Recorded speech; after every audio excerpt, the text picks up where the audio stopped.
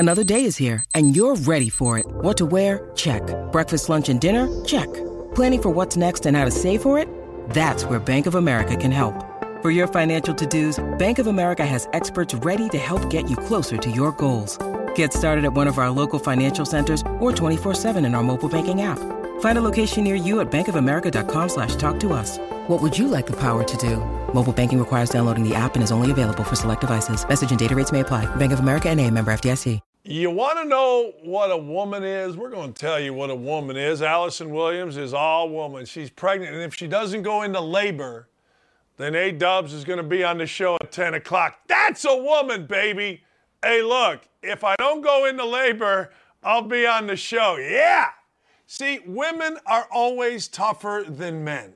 Always. Always. I didn't say always smarter. Nobody's always smarter. Like sometimes men are smarter, sometimes women are smarter. But in terms of toughness, oh, please. Oh, please. All right, we got the January 6th trial that has everybody up in arms. And I'll be honest, I think there should be a hearing. Hey, you don't get to march into the Capitol. You don't get to do all that stuff without a hearing. I got no problem with it. None, zero, zip, nada. But can we just tell the truth based on evidence, not based on hearsay? All right, so yesterday there was a hearing. And in that hearing, some folks decided we're going to do some talking. That's right. We're going to do some talking. Let's hear some of that talking right now. We got talking. Relayed to him. We got a lot of talk. We're not. You don't have the assets to do it. It's not secure. We're going back to the West Wing. The president had very strong, a very angry response to that. Tony described him as being irate. The president said something to the effect of, "I'm the effing president. Take me up to the Capitol now." To which Bobby responded, "Sir, we have to go back to the West Wing."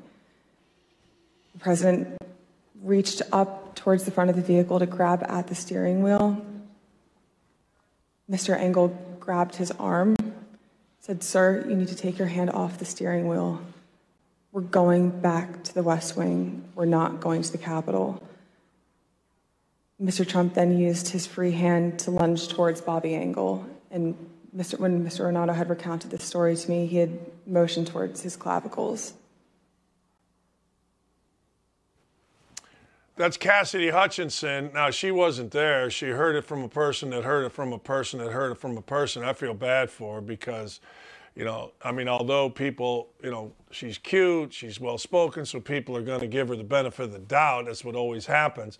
But the truth of the matter is, I don't know what's going to happen here. I have no idea. But it seems kind of BS to me that you're going to get a Senate hearing and you're going to get testimony on something like that doesn't really come from a person that was there. And let me ask you a question. Based on what Trump just did, I guess you shouldn't grab a Secret Service's clavicle, but what Trump do wrong there? He said, "Effing," and did that offend, Ms. Hutchinson? I don't know. It sounded like it did. But he wanted to go to the Capitol. Oh my God, can you believe it? The president wanted, you know where Joltin' Joe Biden would have been? Joltin' Joe Biden would have been in the basement sipping iced tea going, what is this, whiskey? I mean, what are you, crazy? All right, let's look at some of the reaction to some of Cassidy's testimony. Peter Alexander says, "A source close to the Secret Service tells me both Bobby Engel, the lead agent, and the presidential limousine SUV driver are prepared to testify under oath that neither man was assaulted and that Mr. Trump never lunged for the steering wheel." All right, well, you got to remember, by me saying what I just said, which is what did Trump do wrong, that will start people being crazy. Why? Well, because when they need to, our little Libby friends decide that they are going to be nonviolent, except everything they do is violent. Oh, he grabbed him, violence. Really? Hell, I had one of the little Libbies say that not going in a pool with them was violence. So I don't know what anybody wants to say about that or doesn't want to say about that. But jaw drop, Trump lunged violently at his security detail leader, Bobby Engel, when he told him he couldn't. I'm the effing president. It's amazing how people write this. There's a lady named Carol Leoning. She's at MSNBC. Now, she doesn't put in there that this was third person. Now, it's just interesting to me. This is fascinating. Do we have another tweet up there from... news source close to the Secret Service tells Pierre T. ABC to expect Secret Service to push back against any allegation of an assault against an agent or President Trump reaching for the steering wheel. I love how we throw assault around. I love anybody that touches anything other than Juwan Howard. Juwan Howard slapped a guy. That's not assault. I get such a kick. I do. I'm sorry. I get a kick out of the whole deal. I get a kick out of how it's assault. Now, Peter Alexander, make sure I get this right, NBC chief White House correspondent. We'll see what happens today. He also said today, Secret Service SPOX, Anthony Giuliani tells me that the agents in Trump's presidential SUV are available to testify under oath regarding Hutchinson's new allegations. A source close to Peter Alexander says that both men dispute Trump grabbing the steering wheel or assaulting an agent. They did not deny that Trump was irate and demanded to drive to the Capitol, of course. I mean, what are you supposed to do? What do you want, Joe Biden? Get me to Mom's basement. Oh, wait, are you Sally? More from Peter Alexander. Secret Service Spock's Anthony Giuliani tells me the Secret Service has communicated to DHS government, whatever that is, that any and all personnel that the January 6th committee requests are available to testify under oath, responding to Hutchinson's new allegations. Now, I'm guessing now Peter Alexander is a liar and everything else, and Ms. Hutchinson is right. But it's just crap. I mean, if you're going to have a Senate hearing and you're going to make a big deal about it, how about you just have people that were there testify? Well, they already did in the background, Dan. Well, the most important word in what these folks are saying, particularly Peter Alexander in these tweets, and he quoted it. This is a quote. New allegations. It's in quotes here. New allegations from Secret Service Spock's Anthony Giuliani. Now, I understand if I get the name wrong, that'll be the part that's attacked. But this is, quote, the Secret Service has communicated to @DHS.gov that any and all personnel that the January 6th committee requests are available to testify under oath, responding to Hutchinson's new allegations. See, people are saying, well, Bobby Engel and the rest already testified. Well, these are new allegations. So when you have new allegations, I'll go slow for you guys that listen here in the liberal world. I'll go slow for you. When you have new allegations, and when you are under oath or you're in a committee, have the opportunity, at least in this case, to be discussed and debated. So good for Ms. Hutchinson. She got up there. That has to be scary. I never want to testify in front of a Senate hearing. My wife and I have talked about it all the time. I really don't want to get arrested, and I really don't ever want to have to go in front of a Senate hearing. Although as I get older, I think it both might be fun. So it is a fascinating world that we live in. Ms. Hutchinson is the new star because she got up there and you could tell that she didn't like saying effing. No, that's the beauty of this show. You can say effing to me. Go right ahead. You can say effing to me. Now, I just got a thing from Apple News. Here, bombshell testimony. Look, I've said this before, and those of you that are new to the show, you got to understand, I'm a news freak. Always have been, always will be. I mean, when I was a kid, I read the Gary Post-Tribune cover to cover. On Sundays, we got the Gary Post-Tribune, we got the Chicago Sun-Times, and we got the Chicago Tribune, and I read it from pillar to post. And mostly why I read the Gary Post-Tribune was for the sports. But also, I wanted to know where the murders were. We lived at 1620 West 54th Avenue, Maryville, Indiana. And if any murders happened in Glen Park, which was basically 35th to about 50th, 49th Street, I was scared to death because I figured they're coming to my neighborhood. We had lived on a fairly busy street, not a busy street, but a cross street. It wasn't like on a cul-de-sac or a back street in a neighborhood. We lived kind of in the main street of a neighborhood, and there was always some hijinks, including somebody firebombing my house, setting it ablaze. including a couple dudes robbing our house, including a couple dudes taking stuff. I mean, we had a lot of stuff going on there. It wasn't a bad neighborhood, but there was stuff that was happening. So I've been a news freak my entire life, and I'm fascinated by all this. I really am.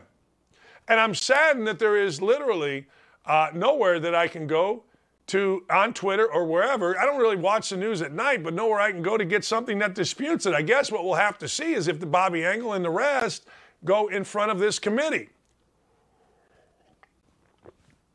And if they do and they dispute Ms. Hutchinson's testimony, then God bless them. You know what I'm saying? God bless them. I don't know. If they don't, then hey, look, makes Ms. Hutchinson look good. But anyway, she comported herself very well. She did a nice job, and we'll see what happens. It's literally that simple. We'll see what happens. It's fascinating. It is fascinating. And I do think this, and I don't know if I'm on the right side of this, the wrong side of this, and I understand that Fox News does pay the salary, but I think there should be hearings. I don't think you should be allowed. Whether it was peaceful, whether it was let in by the cops, I don't care. I think you should have a look into what in the hell happened on January 6th. But a sitting president wanting to go cares. Sitting president saying, effing, oh my God. And then, of course, assault. The only person that didn't assault anybody was Juwan Howard when he slapped Krabenhoff. He didn't assault nobody. The world's full of crap. And I love it. I love everything about it. All right. Deshaun Watson, baby. Deshaun Watson hearings continue. Here's the deal with Deshaun Watson. Deshaun Watson, we are not going to know Deshaun Watson's fate, at least according to Ian Rappaport on something I watched this morning, for a couple of weeks. Now, here's the deal. Here's what's going on. The NFL is recommending, there's a lady, she's doing all this in Delaware. Delaware is interesting. We got somebody deciding Sean Watson's fate, and then, of course, our beloved president is from the great state of Delaware. But here's the deal.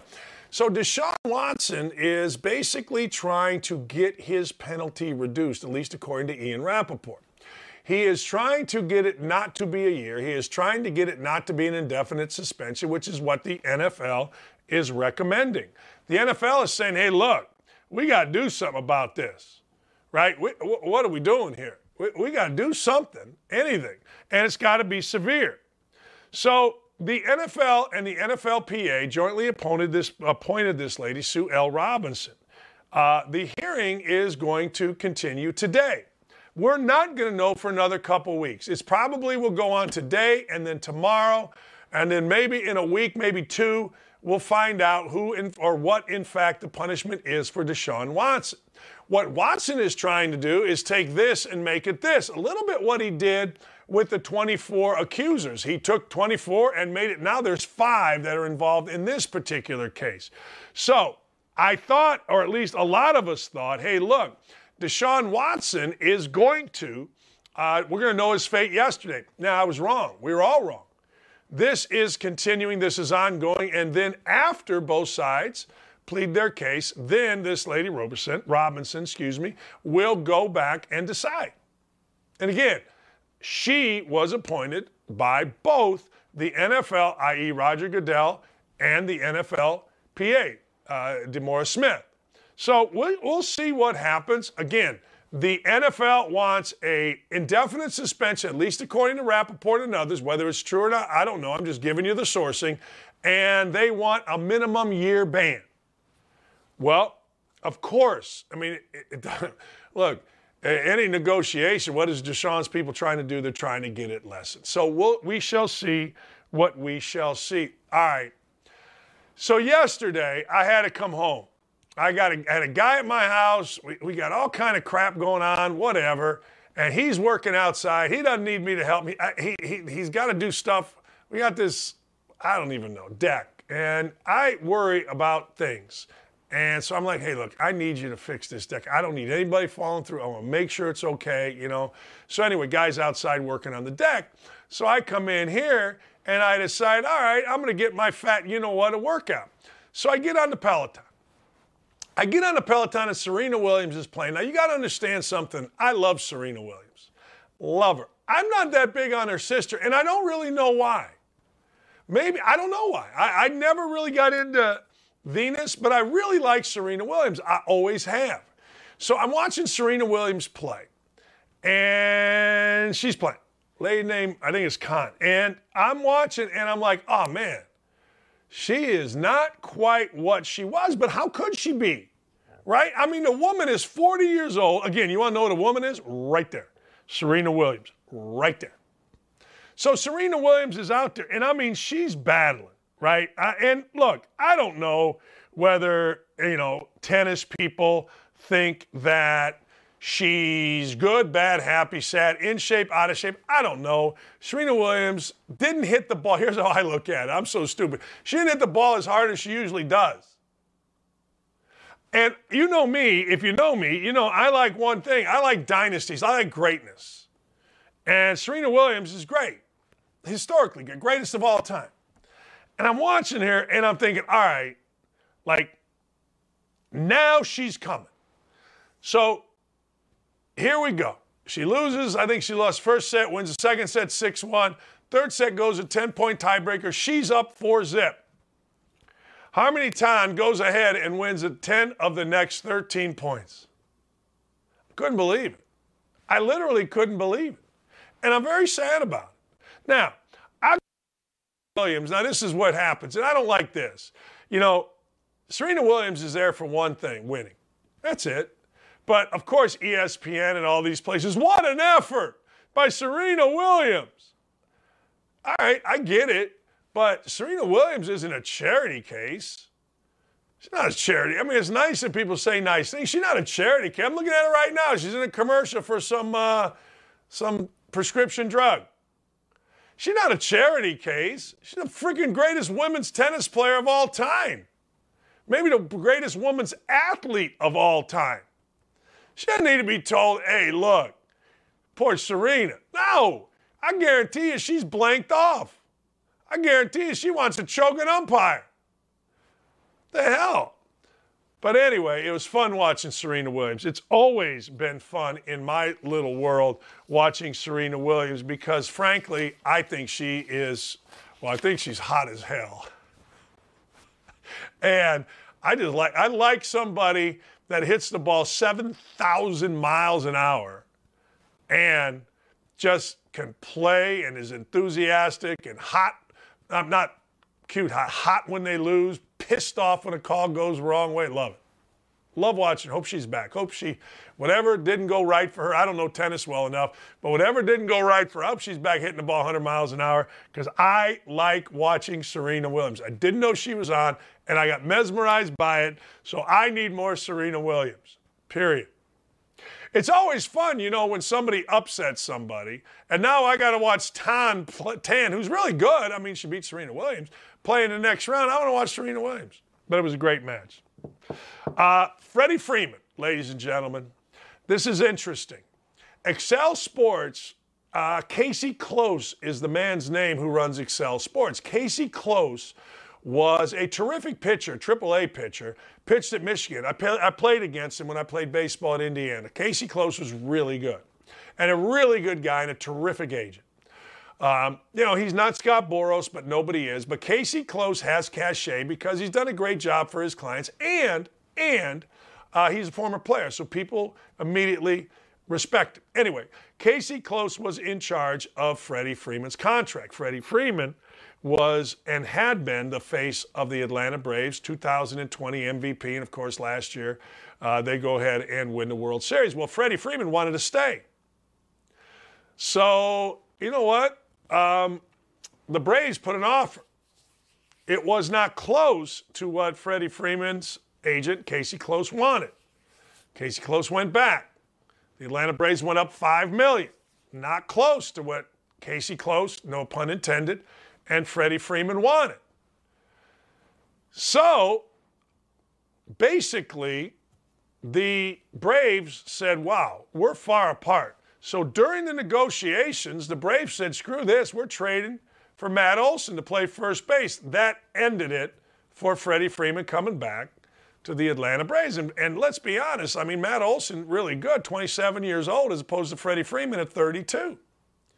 So Freddie Freeman then signs a deal with the Dodgers, where because of taxes and all the things involved, he's not going to make as much money as he would have made staying with the Braves. Well, that's the money side of it.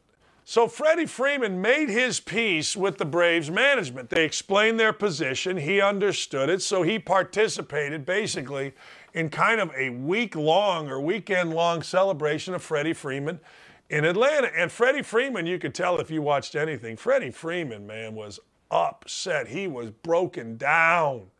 He was emotional. He wanted to be where he had always been, which was the Braves. It's not the best thing for the Dodgers, but hey, look, people are people. This is the human side of it. Freddie Freeman has confided to ex-teammates, man, this is where I wanted to end my career. This is the team that drafted me. This is the team I came up with. This is the city I love. This is the city, when you're a guy like Freddie Freeman, you do a lot of great things in the city, and now he's in L.A. And nobody's going to feel sorry for Freddie Freeman, right? I mean, what the hell? The dude's making hundreds of millions of dollars. This isn't a pity party, but Freddie Freeman did say, screw it. I'm getting rid of XL. I'm getting rid of Casey Close, and I'm on my own now. And that is what folks should do. Look, if you are an honorable person, meaning you're not Hillary Clinton, you're not Joe Biden, you're not Donald Trump, you're an honorable person, all right? That's what you do. You deal honorably. You deal up front. You deal with integrity. And Freddie Freeman felt like, hey, look, this was not done in the manner with which I like to deal, and this was not done for my benefit. And frankly, I mean, let's be honest, what's an agent for? I mean, you tell me. What's an agent for if not to do what's best for his clients? Now, agents are like every other person. They screw things up too. I'm sure they never, Casey Close, never thought that they would go out in the middle of negotiations and trade for another first baseman over Freddie Freeman. Are you cray-cray? Yeah, I said cray-cray. Yeah, cray-cray. Don't turn the channel off because I said cray-cray. Look, I'm not mad at you if you do, but I did say cray-cray. So anyway, why is this a big deal? I'm not really sure. You know, I don't know that it's really that big a deal, but I do know this. It, to me, shows that Freddie Freeman is a guy that I'm going to root for. That's what I'm going to do. I didn't really care about Freddie Freeman. Really. I think I saw a special on him, so I liked him. I didn't care about him. I don't really give a rat's. You know what I mean. But now I do. So good for Freddie Freeman. Bad for Casey Close. Casey Close will be fine. He'll get better. XL will be fine. Embarrassing right now. But hey, I just hope Freddie Freeman doesn't go with Boros. I hope Freddie Freeman blazes his own trail. If he goes with Boros, great. That's not a knock against Scott Boros. It's just the way I think about things. Go blaze your own trail. Speaking of blazing your own trail, the New York Knicks on draft night moved everything around. They moved stuff around to the point where ESPN was losing their mind. Everybody losing their mind on the Knicks. Okay. Well, all accounts, if you believe all accounts, are that Leon Rose and the folks in the front office with the Knicks view this guy right here, Jalen Brunson, as a savior of sorts. Now remember, the Knicks have had saviors. Derrick Rose wasn't necessarily a savior, but when he came over, they were hoping he might be. Obviously, Carmelo Anthony's a savior. They thought Julius Randle. Hell, Jeremy Lin was a savior for 10 minutes in New York. It's the most overrated, ridiculous place to play NBA basketball, and I'll tell you why. Number one, it's a pain in the ass to live there.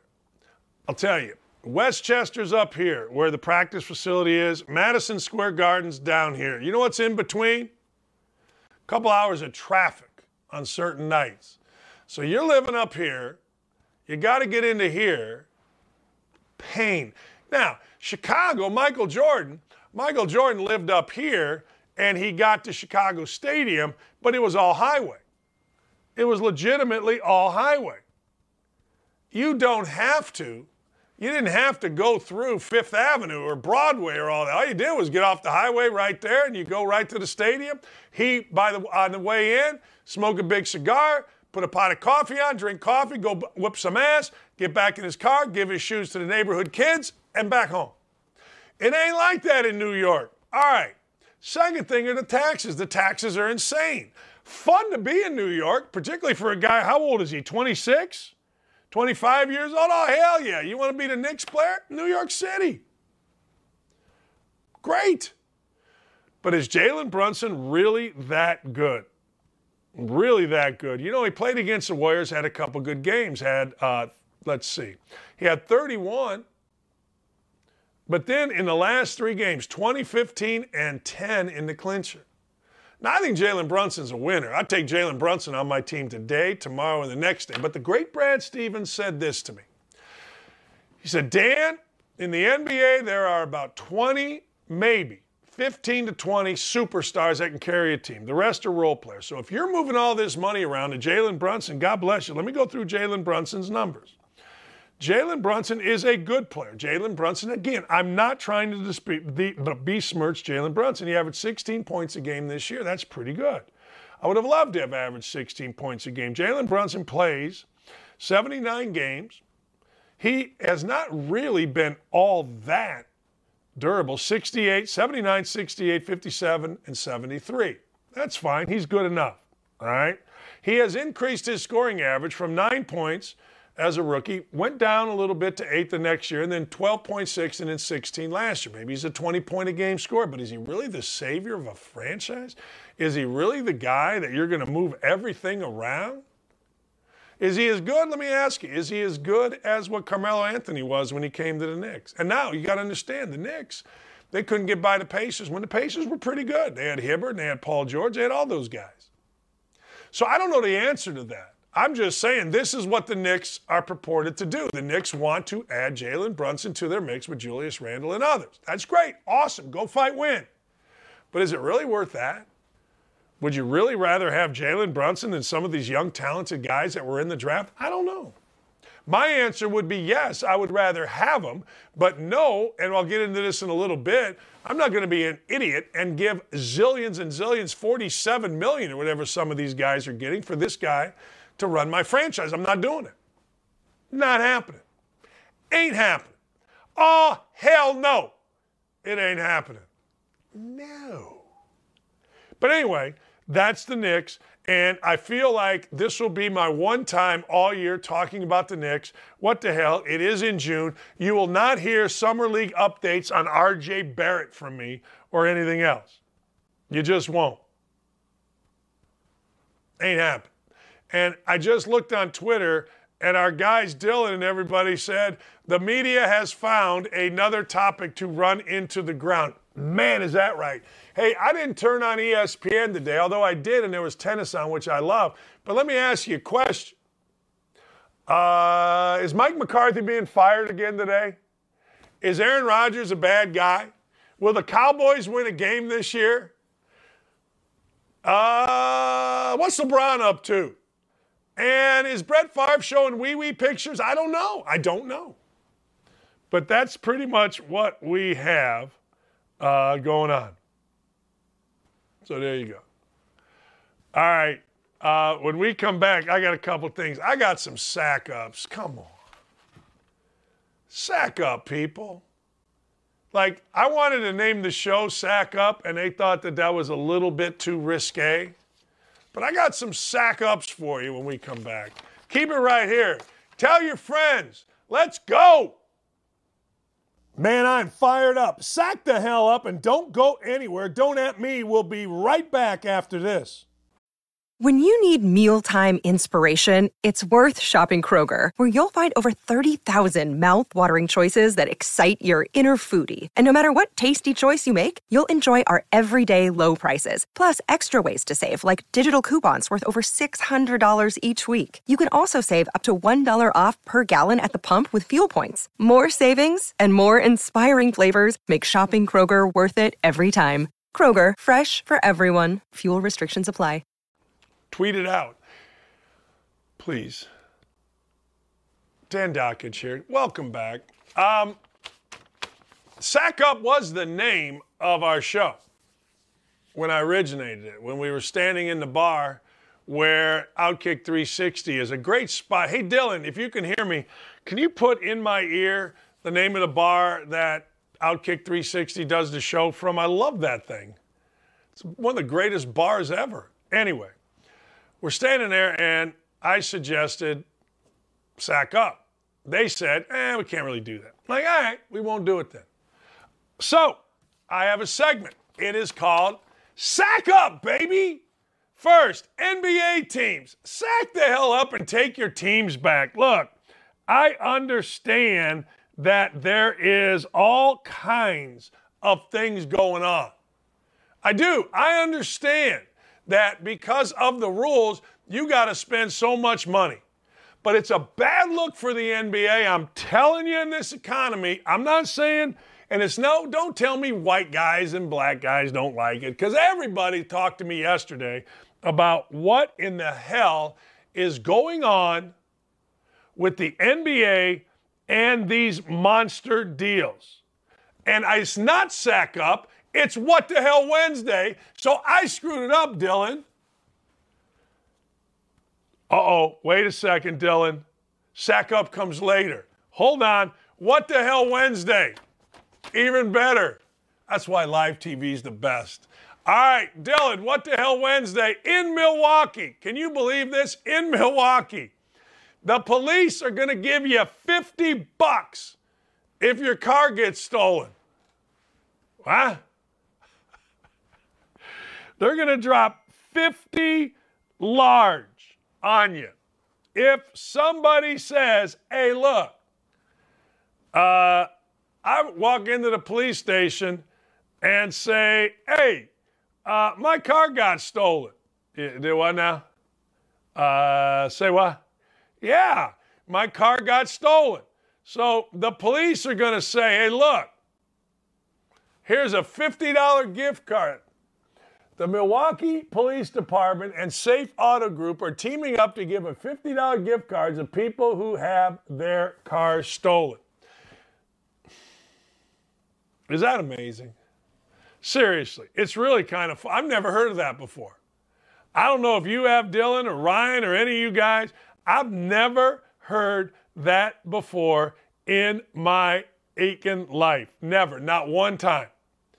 Hey, man, you got your car stolen? Yeah, here's 50 large. Oh, okay. Sounds good. You've heard of that? I've never heard of that. All right, what else we got here? Russell Westbrook gets $47 million. $47 million. Ain't my money, so I really don't care. But I am telling you, and I'll talk about this later, I'm telling you, in the NBA, man, people get turned off by that. People get turned off big time by a guy like Russell Westbrook, who I think, now again, I could be dead wrong, and I hope I am. I hope he resurrects his career. But I always thought Russell Westbrook was about one thing and one thing only, Russell Westbrook, and that's hard to win with. I'm not saying a guy shouldn't have ego. Of course you have ego. We all got ego. What, are you crazy? But you got to be, when you're on a team, you got to be about your team. You got to do one of these things where you go, hey, look, I want to win. And not that phony I want to win. Man, I'm all about winning. That's who I am. I'm all about that W. Oh, okay. Yeah. Then why are you at the club? Why aren't you in the gym? See, that's how I look at things. And I look at things wrong. I always look at things wrong. Like, if you're not busting it really hard, then I'm like, yeah, you really don't care. Yeah, don't tell me you want to win. I don't want to hear about how much you want to win. Yeah, I don't want to hear. I want to see how much you want to win. I want your ass going. Like, Miles Bridges is going to get a max deal, and he's out there going to be a rap guy, which is cool. Be a rap guy. What do I care? It don't matter to me. Everybody should be a rap guy. Hell, my stepson's a rap guy, and I hope he makes zillions because I want to stand on stage and at a rap concert. That's right. But Russell Westbrook getting $47 million is offensive to me. Like, at some point, you got to be able to score. At some point, you got to be able to win. At some point, not score, you got to be able to shoot a jump shot. What do they call him, West Brick? And Westbrook's little wifey got mad. Yay, I'm mad at you, Skip Bayless. I'm so mad. Okay, well, make shots. We're in a new media here, but the new media isn't Draymond Green. The new media is guys that never played, could never play, like Bayless and Stephen A. Smith, couldn't play dead. All of a sudden standing there criticizing NBA players like those guys could play. Hey, look, Charles and Shaq and Kenny want to criticize. I'm down with that. I'm big down with that. But Bayless and Stephen A. Smith couldn't play basketball. What is the saying? He doesn't know if a basketball is stuffed or blown up, but yet he's sitting there criticizing NBA players. Couldn't even play it like Winston-Salem or something like that. I don't know. And Bayless, Jalen Rose took care of that act a few years ago. But anyway, I digress. We're in a new medium. And Wes Brick, while probably mean-spirited, is pretty funny. And Russell Westbrook's never done what great players do. I say this all the time. Great players get better and better and better and better and better. He hasn't done it. So I'm not giving him $47 million. This was really odd. Like, only a few of us that, I don't know, delve into the greatness of coaching have ever been rehired at a place. When I left Bowling Green in 2002, I went to West Virginia. All right? I went to West Virginia as the head coach. They were doing all kind of stupid stuff. They were men of no integrity. So I left after about 8 days. Uh-oh, someone's outside my house. That's weird. Anyway, they were, someone's on my back porch. If there's a robbery, this would be great on TV, right? What the hell is going on here? Hey! Oh, it's just, oh, what he's doing. Oh, it's the guy who was here yesterday. That was very weird. My wife didn't tell me the dude was coming back. Anyway, I didn't need to get, shot here on TV. Look at my dog's going nuts. Yeah, Lula. That's why you watch this show. Live TV's the best. Yeah, there was a dude right outside the door right there, and turns out he was a guy that was doing something at the house yesterday. I don't know. Like, hey, hold on, I got to go throw hands with an intruder here. But anyway, so I get rehired at Bowling Green. Live break-in, yeah, yes. Tell you, Ryan and Dylan are great, man. They're great. Yeah, live break-in. All of a sudden, right there. All right, let me gather. I wasn't expecting that. Tomorrow people are supposed to come. I don't know, maybe the guy saw something he liked and came back and stole it, but he was a nice guy, so what the hell? If he needed it, take it. Anyway, so Steve Clifford, who was unceremoniously fired as the coach of the Charlotte Hornets, came back. When I left Bowling Green, it was to take another job. It was to leave a $100,000 job, go make $500,000, leave the MAC, go coach in the Big East. But Steve Clifford said, no way. He got fired by Mitch Kupchak. Michael Jordan tried to hire Kenny Atkinson, assistant with Golden State. Atkins said, I don't want any part of this mess. Miles Bridges ain't good enough. LaMelo Ball is a pain in the ass. And I don't want to work for you narcissistic guys. So he got the hell out of there. Mike D'Antoni's style doesn't fit anymore because at some point, if you know anything about basketball, you got to guard somebody. The great Jimmy Jackson told me one time, we were sitting there in the green room hanging out. We used to work together on Sundays. He's like, look, I love playing for Mike D'Antoni. He's great to play for, but you absolutely know you're not winning a championship.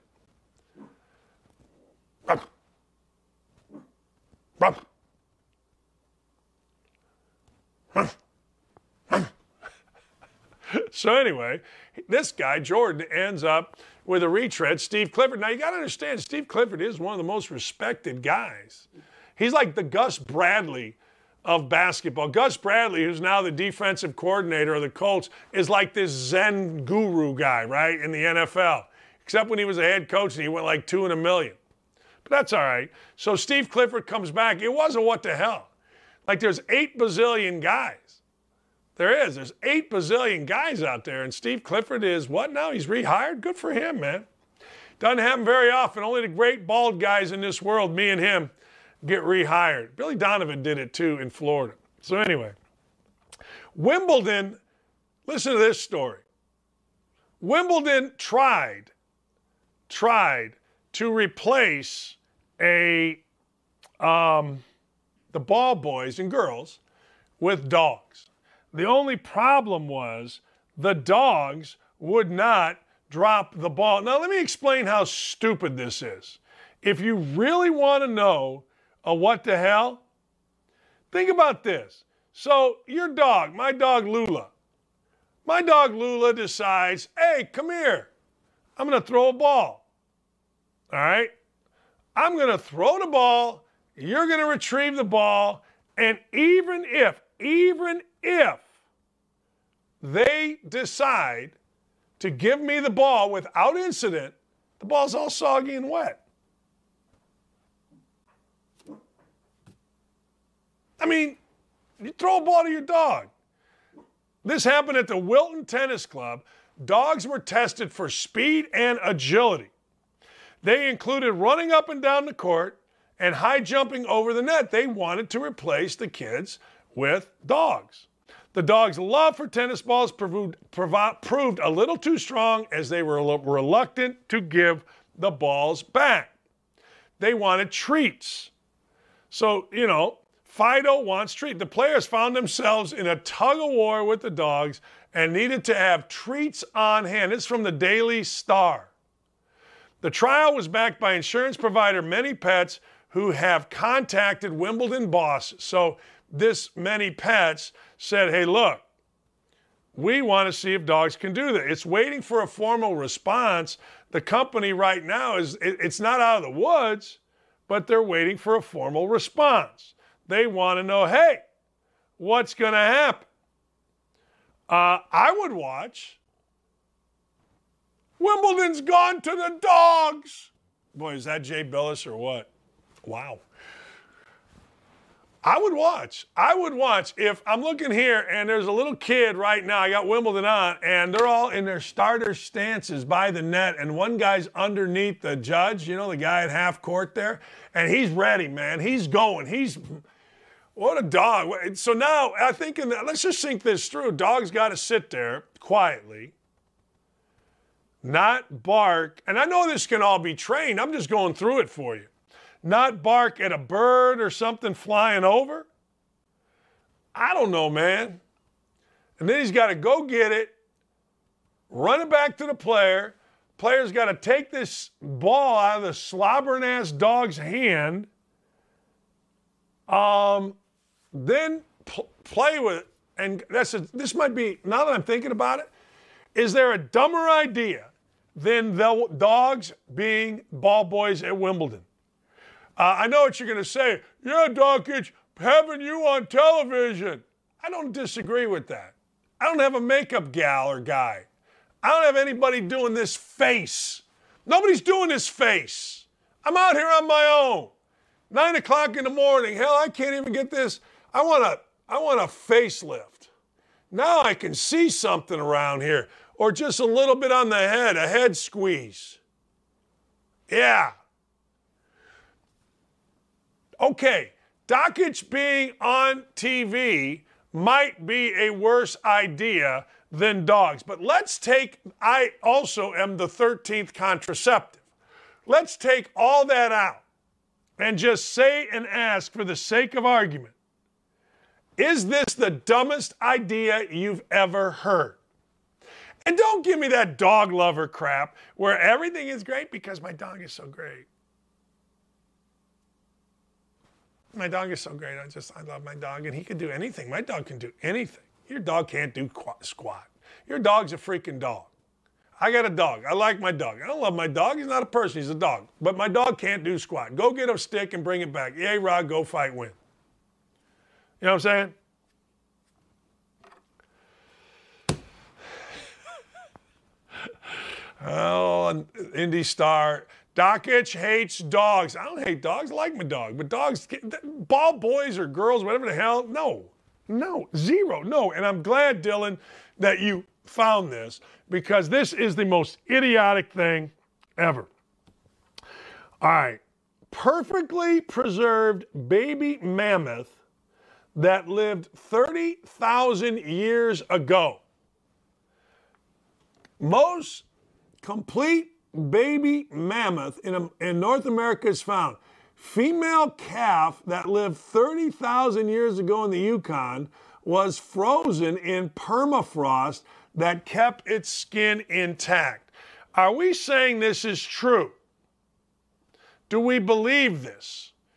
I don't know. Look, I don't know. I assume we are. Let's just say that we are. I learned yesterday that the lake that I live on is on top of a city called Germantown. Yeah, that's right. I'm like, all right, what the hell is that? But I never knew that. So I'll believe anything. It's not the same as a baby mammoth, all right? However, if something lived 30,000 years ago, then, and its skin is intact, I want a little bit of that. Gimme. Seriously. Gimme. I want. Gimme. Gimme, gimme, gimme. Why wouldn't we all want that? Look, I've said this before and I'll say it again. I want it all. I want steroids. I want whatever the hell is going to make me wake up and not feel bad. That's what I want. Anything other than that, I don't care. Well, it's going to make your pee-pee small. Don't care. I want to wake up and be able to walk down the stairs. So if this thing from 30,000 years ago, 30,000, still has its skin intact, surely you can do something about this head here. What's this red thing there? What are all these sunspots? You can't do anything about putting some hair up here? I mean, what are we doing? 30,000 years and the skin's intact? Find it, buy it, mold it, develop it, and help us all out for the love of all things holy. Help a brother out. Perfectly preserved. I don't know. I will listen to any and all things. I'll tell you another what the hell. There's a West Hollywood. Upscale West Hollywood vote 3-2 to defund the sheriff's department, even as crime soars 137%. Savings will be used to fund 30 unarmed security ambassadors and a Russian arts festival. There you go. Let's all listen to Hollywood. Shall we? May we, please? Can we listen to Hollywood? There's some interesting stuff here on the Daily Mail, Dylan, as I'm going through it. It's kind of cool. All right. Yeah. Anyway, we'll see what happens. Today's going to be an interesting day. All right. So you're getting ready to run in a track meet. You're minding your own business. You're on the freaking track. You're getting ready. Stretching. Work. You know, getting the legs going, loosening up, shaking those legs. You know what I mean? You're just, you're getting ready. You're getting ready, rocking and rolling, and away we go. Okay? All right. All of a sudden, some dude comes up to you and starts wailing on you. I mean, he's whooping that ass. I'm not supposed to swear. That's what happened to this guy, Winfred Hoplo. He's minding his own business. He's going to race in the French 400. He's sitting there, I don't know, preparing for his race, doing whatever he does, when an assailant came on the track, think about this, and started punching him in the face on the warm-up track. So what does this guy do, Wilfred? You know what he does? He wins a damn 400 with an eye patch. That's right. That's right. If you're having questions about what a man is, Wilfred. I don't want to dwell on it, he said. We'll leave it to the competent people to talk about the race. We worked a lot. We redid the music, and that's it. The feelings were good. I'm glad I did this time. Physically, I'm fine. He just said, hey, look. So he took, if you look at a picture closely, you can't really see it, but he took his headband, had a thing here, put the headband down to cover his eye, so the headband went kind of diagonal, diagonal across his head. And, you know, racing with a patch and a Band-Aid, he finished with a personal best 48.57. His coach, Olivier Vallet, was able to remove the attacker. The guy came out of nowhere, asked if it was really him. Wilfred Hapio threw himself on him. The guy was arrested. Wilfred's fine. I'm speechless. Vallet said, it's a mess. Sheer aggressive. It was outrageous. There are savage methods. Yeah. So now this dude qualifies for the World Championships, which begin next month. And back in, I guess, 2021, were the Olympics in 21? I guess they were. He reached the Olympic semifinal. But kudos, man. Hey, look, you know, I don't know why this isn't a bigger story. Like, this should be a story. I don't know. I haven't watched SportsCenter today, or I don't really watch, but, you know, any day because I got Wimbledon on. But why isn't this a bigger story? This should be a massive story.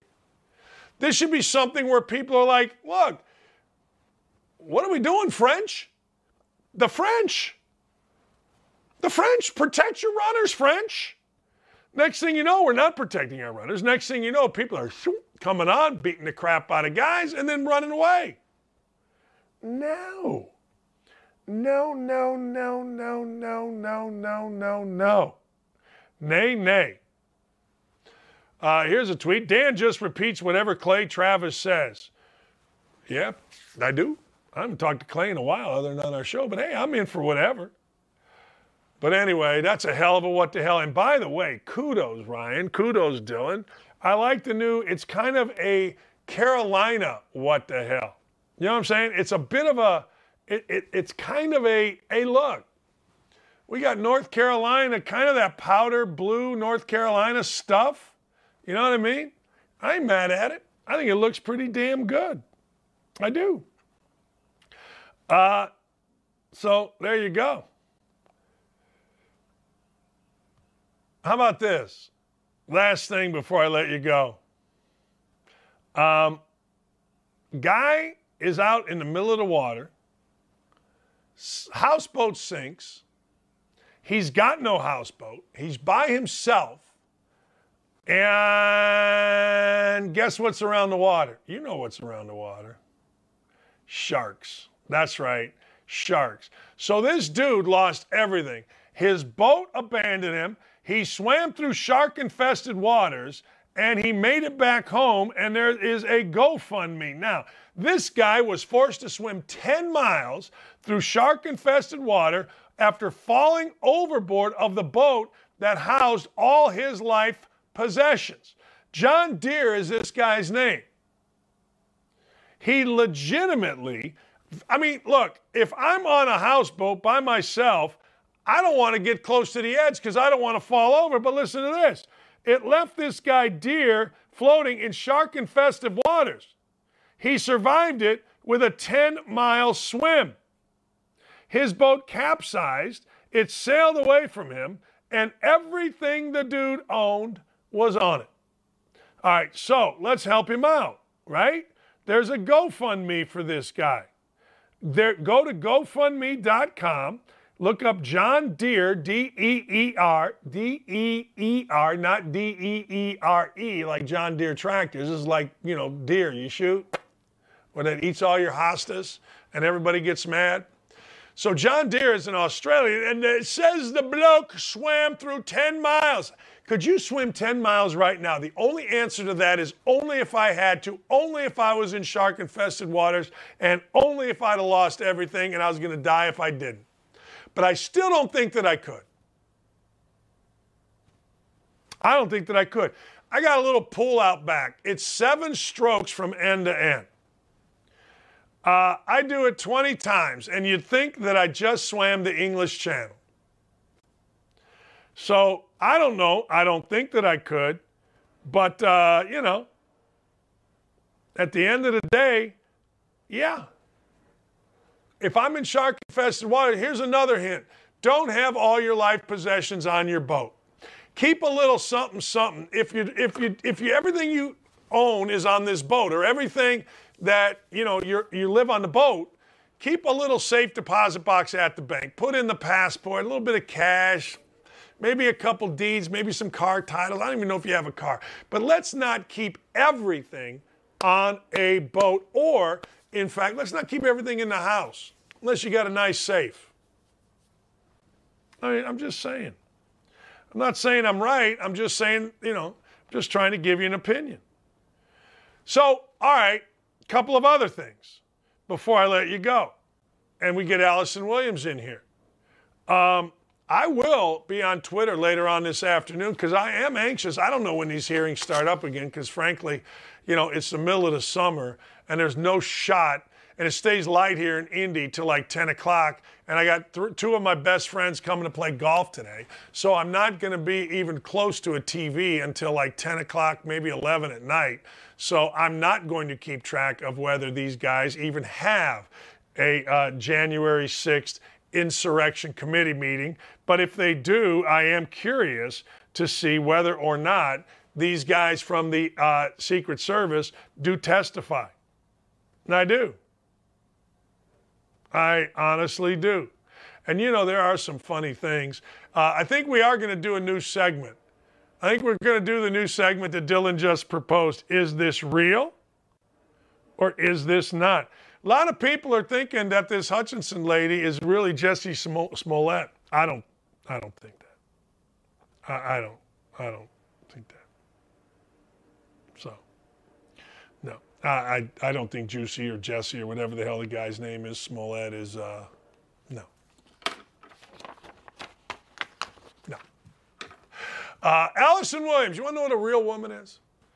A real woman is Allison Williams. Allison Williams, I assume, is not in labor, so I'm going to assume that she is going to join us. I'm going to talk to her about, obviously, the January 6th hearings. I want to talk to her about the Supreme Court, both rulings. One, relative to abortion, Roe v. Wade, and the other relative to the praying coach. I want to see what she thinks about that. Also, I'm going to show her a picture.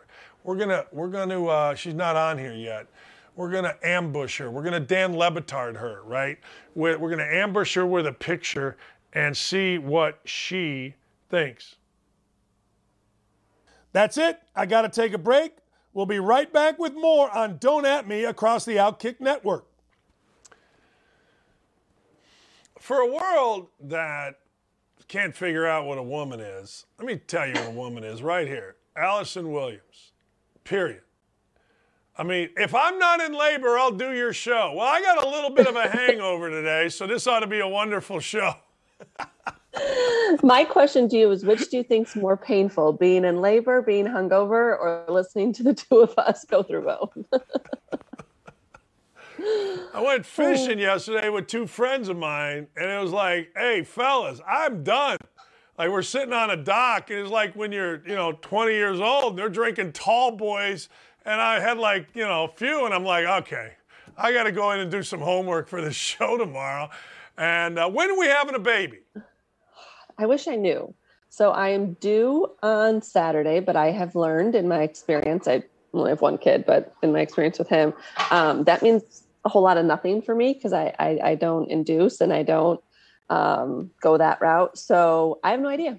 Any day now, but I've been saying that for a couple of weeks. So trying to be patient. These things have a mind of their own and they come when they're ready. So we're hanging. Barbecue chicken pizza popped Andrew Dockich right out of there. I love how everybody has the different recipes and tricks, and I'm doing it all, though. I started acupuncture a few weeks ago. Apparently there's like a spicy pizza out here that I need to go get. I may go the spicy margarita route. I'm scheduling some reflexology, all the stuff. I'll try it all, the labor cookies. I appreciate that most of it has to do with things you eat, which is great for a pregnant person. So whatever the trick is, shoot it my way. I'll give it a try. Probably won't work, but they do come out eventually. I mean, you're so right, though. Everybody does. Everybody's got their own thing. All right, you ready? I'm going to show you a picture. All right? Okay.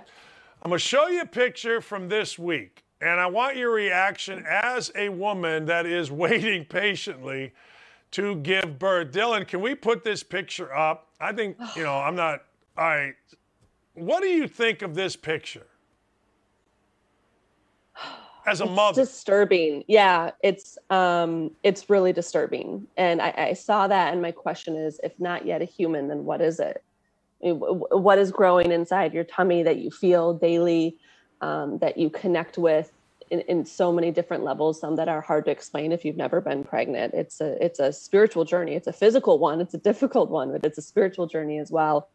I feel sad seeing that this woman feels that this life inside of her is not human and does not have a right in any capacity. And I try to respect her, but I've heard it called demonic, and I feel like in some ways it is. I feel like she's been manipulated away from what is her God-given privilege of growing a child, into thinking that child is somehow less than and not worthy of love already. I know what is inside my belly right now, which is a little bit bigger than hers, is human and does have reactions and free movement, sometimes painfully so. And I know I would do anything within my ability to protect that child's life. And I know it's a life. And I think she does too. And I feel sad that we as a society have convinced her otherwise. Yeah, I agree with that. I get it that you're trying to make a statement, right? But there's no way, at least any mother that I have known at any stage really, but at that particular stage, there's no way that isn't a manipulation of something. I don't know what it is, obviously, but there's no mother ever. And there's another picture where the same woman has a child on her arm, and it's incredible to me.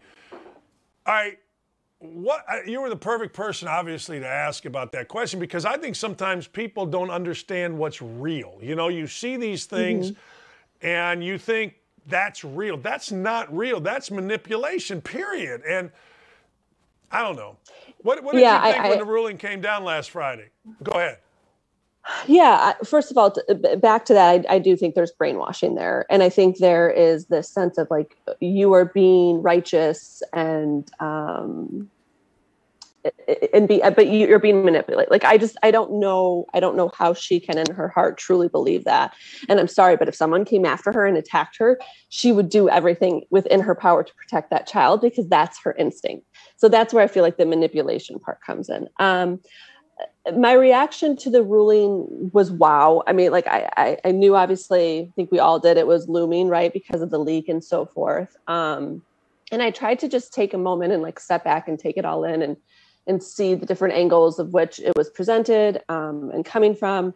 I have been a feminist probably most of my life, and was very much pro-choice and still in some ways very much am. So it was surprising to because I always felt like in our lifetime this could happen, but it's so surprising when it does. But I understood from a constitutional perspective in a way I haven't before why they ruled the way they did and the layers at hand here. And I think the one thing that kept getting missed is like everybody's talking about their rights being taken away. Well, no, it's just it's not a constitutional right, and it's not in our Constitution. So it's returned to the states. So there are still states where you can have access to this. There are still ways for you to push your state to get access to it if it's not something you agree with. And that's kind of the way the United States was set up. So it returns the power back to the states and essentially to the people. I understand like that people are upset. The thing that drove me nuts though was the hypocrisy, right? I mean, like, for the last year, I've essentially been told I don't have a right to decide what happens to my body. And I had a company tell me that I can't work with them because of what I want to choose for my reproductive health. And now that same company is supporting people traveling outside the state financially to make the best reproductive decisions for them. So the hypocrisy was tough, like seeing people like AOC talk about bodily autonomy. I'm like, okay, well, where was that a year ago? And even the hashtag like ban off our bodies. I'm like, you literally banned my body. You have banned my body from working because I did not receive an injection you wanted me to.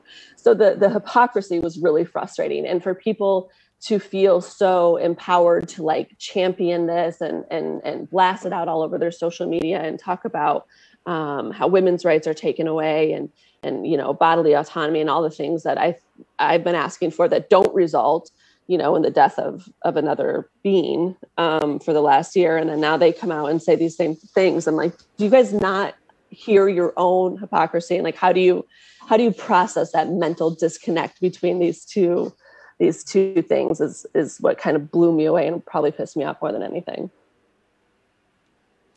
I do want to get to the hypocrisy, because I think a lot of people are, and really, I mean, a lot of men are saying the same thing too. Like, we're all hearing for everybody, it's my choice. And obviously, in my world, men can't get pregnant. Now, maybe I'm wrong. I don't know. It seems like, that was the way it was. And people are, men and women are equating it to, wait a second. I couldn't go to work if I didn't get a shot. I wouldn't been able, so it wasn't a choice. There was no choice. It was either do, and you lost, basically your career, at least at that company, ESPN. There was no choice there. It wasn't like, and so people understand, you tried to make it a choice with ESPN. Like you said, I'll do it from home, I'll do from here, I'll do these different things. Right. Yeah, I think if you really break down these arguments on like fundamental levels, it creates a lot of mental dissonance. I mean, I don't understand how you can say you have a right to freely choose what you want with your body in all capacities, and then also in the same breath say, but you have to do this to do that. I mean, that's coercion, right? Like that's not freedom of choice. So to see these same people and same companies who implemented these measures, whether it was travel restrictions or dining restrictions in New York or work restrictions, I mean, people were fired, nurses, firefighters, police officers across the country because they wanted to choose a certain route for their health that people said wasn't their choice. And now these same people are up in arms about the Supreme Court ruling, which, again, doesn't restrict their rights. It just doesn't grant them on a federal level, which is very different. So, yeah, I don't understand how you hold these two thoughts in your mind and don't think like, okay, this doesn't make sense. If a woman has a right to terminate a pregnancy, then why doesn't she also have a right to decline an injection she doesn't want? It's got to create some sort of mental dissonance for people. But that's what's been really frustrating for me. And the way that like anyone who wants to speak out on any platform, I mean, even, like in coverage on sports shows, they're talking about this and they're that's great. Like, go for it. But if you want to have that conversation, let's just acknowledge that like what you're also representing is in direct conflict to that belief. Let me go to the other Supreme Court ruling. Here's what I've said. I'm curious your thoughts because, as you know, I am a simpleton.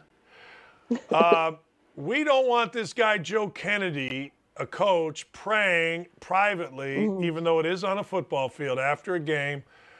But we want drag queens in our schools. One bad, one good. If I were betting 30 years ago when I went, or 40, God dang, it's old now. Hey, no way. It would be like, hey, let's have a guy pray as opposed to have drag queens. The Supreme Court said this guy can do that. What are your thoughts on that whole deal? I was shocked that this was like even being heard by the Supreme Court, like that it went that high, because to me, this was a no-brainer. I mean, he wasn't forcing anybody to join him. He wasn't putting his religion on any of his players. He wasn't trying to, favoritism towards people that joined him. This was just his expression of his freedom. And it was at the 50-yard line and so forth. He did a great interview with Megyn Kelly, and I just found it fascinating. I was like, why is this even an issue? So I was not surprised that he won, and I was glad to see the Supreme Court rule the way that they did. So that to me was a huge win, because we've gotten to this point where it's like certain values and beliefs are okay being thrown and thrust in our face, but other ones aren't. And we know which way each one goes and which is acceptable and which is not. And that's concerning to me. And the whole, you bring up the whole drag queen thing. So can I first of all say, I'm a big fan of drag shows. I think they're awesome. They're really fun. My bachelorette party, we went to one down in Key West. It was a blast. I would not be caught dead at one with a underage person. Like, there's a reason why they're 21 and up. They're sexually provocative. They're inappropriate. It doesn't mean drag queens are evil people that we should fear and are trying to like pollute everybody. Like, it just is inappropriate for a child. It's inappropriate at a family friendly function. And my question is this, like, what is the benefit of bringing your child to a drag show? Like, what does your child gain? Don't you think your child would rather go to the amusement park or like the children's museum? Like, isn't that where we're supposed to take kids for entertainment? What do you gain from taking your child to a drag show? So that to me is like highly sexualized and inappropriate for a child. That does not mean I think drag queens are horrible, evil, polluting beings. I don't believe that at all. I think they have a time and a place. And I think there are things that are adult appropriate and things that are kid appropriate, and we need to be able to identify them appropriately. So I don't think a school or a library or something that's an 18 and under event is appropriate for that. Sorry. Like, I don't know why that's such a evil way to think. I agree with you. I said earlier, I think it was Monday on the show, like, I was shocked the Supreme Court heard the case. People think that, you know, I'm taking this to the Supreme Court, and like every case gets heard by the Supreme Court. Supreme Court is this, and they funnel it down to about, you know, that, right, the cases they actually hear, right? So I was surprised by that. The other thing about the whole drag queen issue, I had a guy, well, I guess it's not a drag queen issue, but I had a guy tell me this. I'm sure you've seen in Seattle, Toronto, other places, actually it happened here in Indy, during the Pride Parade, dudes are driving around on bicycles naked. Mm-hmm. And I asked the question, I go, all right, what's the purpose of that? A couple people on Twitter tried to tell me it was teaching young children anatomy. And I'm like, what? What? Oh my God, like that's the best way we have to do that? Isn't that what science books are for? That's insane. When I heard it, let me tell you, Allison, I said, I mean, okay. Well, I don't think so. I don't think the guy took off his pants and wore a diaper or whatever and put a bunny rabbit hat on naked and said, hey, look, kids, I'm teaching you about anatomy. Okay, where do you stand on that? I don't know. So if that's teaching a kid about anatomy, then maybe we should take children to strip clubs because you could learn female anatomy there. So is that an appropriate place to take a child? No. Like I don't understand why this is so difficult for people to realize. You can celebrate your diversity. You can be inclusive. You can have your pride flags and all that stuff without the overt sexualization of children and the in your faceness of this. Like, this is like the Christina Aguilera thing. Did you see that with the giant strap-on thing? Like that was a family friendly function, and she's performing with this. Like, that is not appropriate for a certain age group. I'm sorry. It's confusing and it's gross. So if we really want to, like, I don't understand why, because that person is trans or gay or whatever, we're like, yes, let's throw it in our children's face. No, this is sexualization. This is somewhat perverted, and it's not appropriate for kids of a certain age. It never has been. Whether that person is gay, straight, or indifferent, or whatever, trans, I don't care. It's not appropriate for young children to see this. It makes me uncomfortable seeing half this stuff. Like, can you imagine being 12 years old and having to watch it 7 years old and having to watch it? Like, I don't care what you do in your bedroom, but like, you don't need to put it in my kid's classroom. Allison, let me ask you a broader question about that. Like, I feel like kids are under attack. I feel like in some ways, and I could be dead wrong about this, in some ways we experiment on kids with vaccines. Now, maybe again, I'm wrong about that. We're doing all these things with kids changing their gender. Like, you can't buy a beer until you're 21, but at 5 years old, you're smart enough to know whether you're a boy or a girl. We're talking about bringing in drag queens to children events. We're talking about parades downtown major cities with kids there where we're doing all this. I don't understand the attack on the ones that we're supposed to protect the most. I just don't get it. I don't. I swear. If I'm a prude, I'm a prude, but I don't get it. No, I don't either. And there's a reason why we have laws that prevent minors from doing things that have long-term and life-altering consequences. I mean, you can't get a tattoo, when you're 12 without your parents' permission. But yet they want them to be able to have access without telling their parents to life-altering, gender changing drugs and puberty blockers and all that. And the research just isn't there for the long-term consequences of these things. And I think that's what's really scary. I try to, again, come from a place of inclusion and realize that maybe some of these kids are really struggling, but to automatically, and I think I think you're right. It feels like there's an attack on children, but it feels like there is a push to disconnect the child from the family. Like there's an attack on family. There's an attack on parents. This notion that teachers and counselors know better than parents is very disturbing. And if you read accounts of kids that have dealt with this and struggled with, what they think is gender identity at a young age and in middle school and so forth, and then come out on the other end, it's terrifying because there is a pressure right now, it seems like, to, oh, you're upset and you're confused and you're unhappy. Well, maybe you're trans or maybe you're gay or maybe you're this or that. And there's that whole social contagion issue. And there are people that have regrets following this. And there are long-term consequences of the medications being pushed and the therapies being pushed.